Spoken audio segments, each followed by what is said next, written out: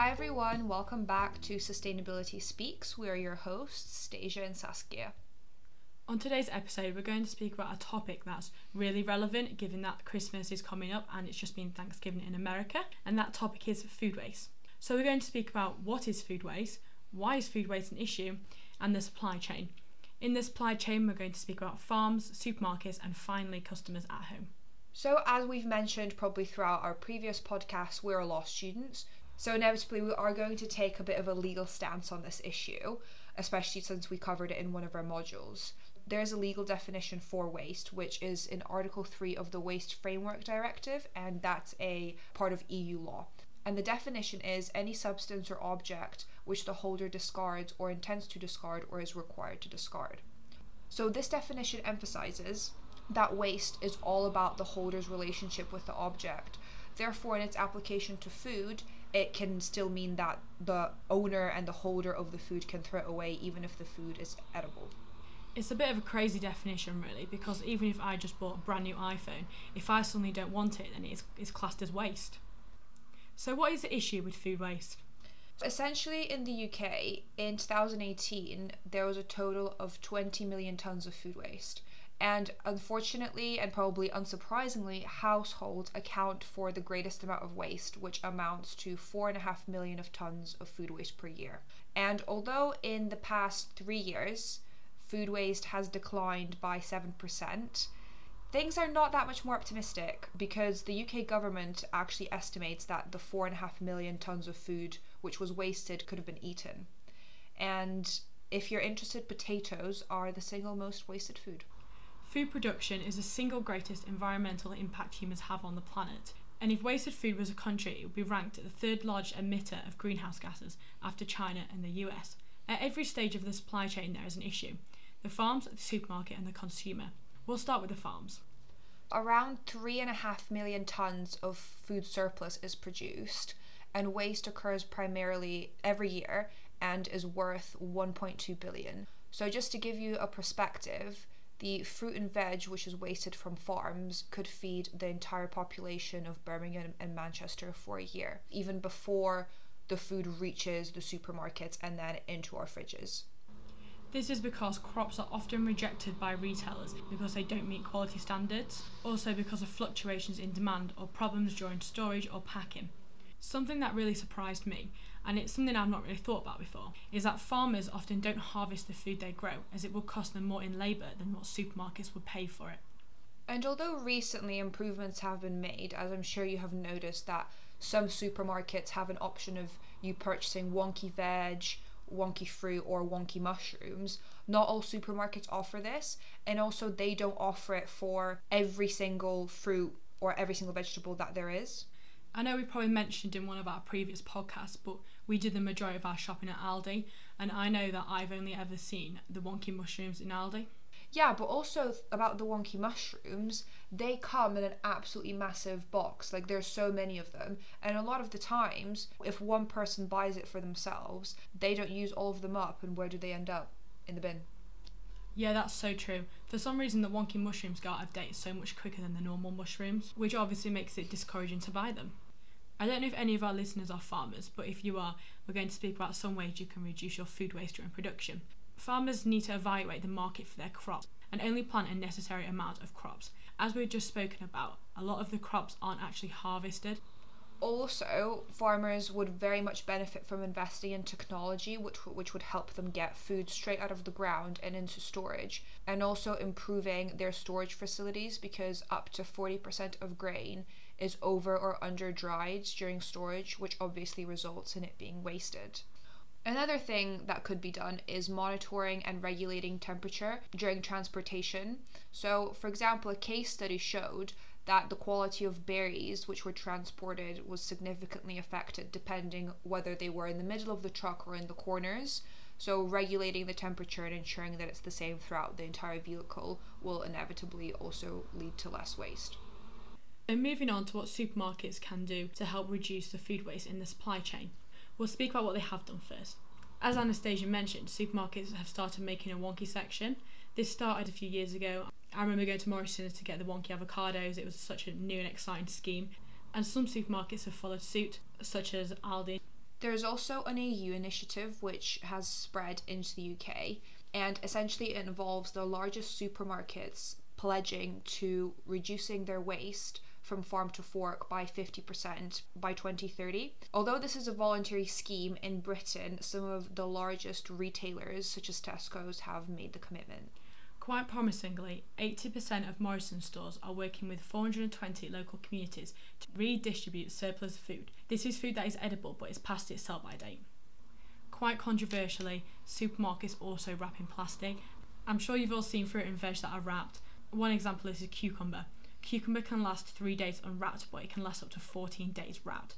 This is obviously a bit of a dilemma because if we wrap food in plastic, they would last longer, but then we're using plastic. So this isn't really helping the environment. So what can supermarkets do to reduce the amount of food they waste?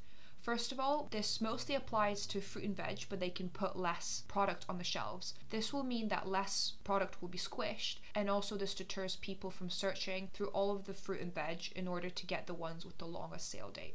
This is something that we're all definitely very guilty of, because I remember from a very young age when I would do the shop with my mum, she would always teach me, saying that whenever I'm old enough to do my own food shop, I need to get all the food from the back.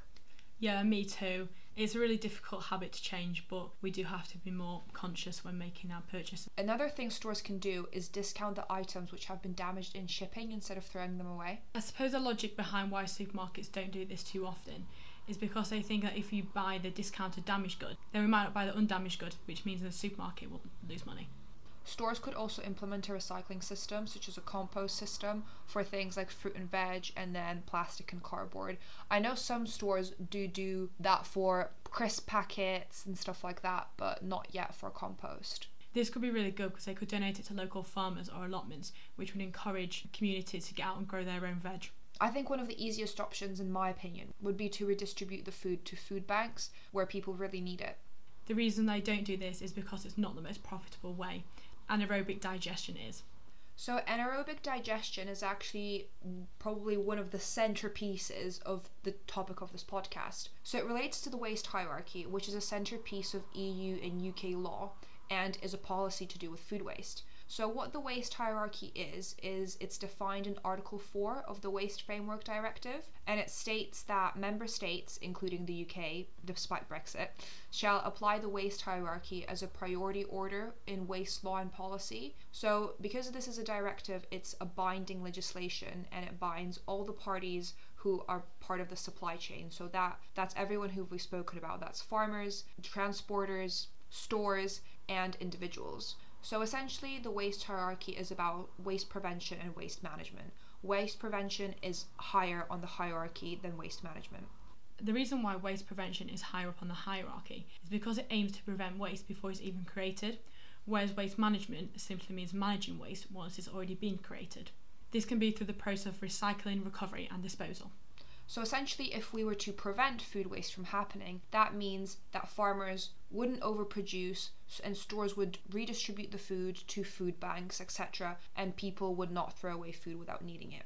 However, clearly this is not the case. So therefore, the UK actually manages its waste instead of preventing it, meaning that it doesn't comply with the EU directive. Therefore, the UK is technically breaching the law.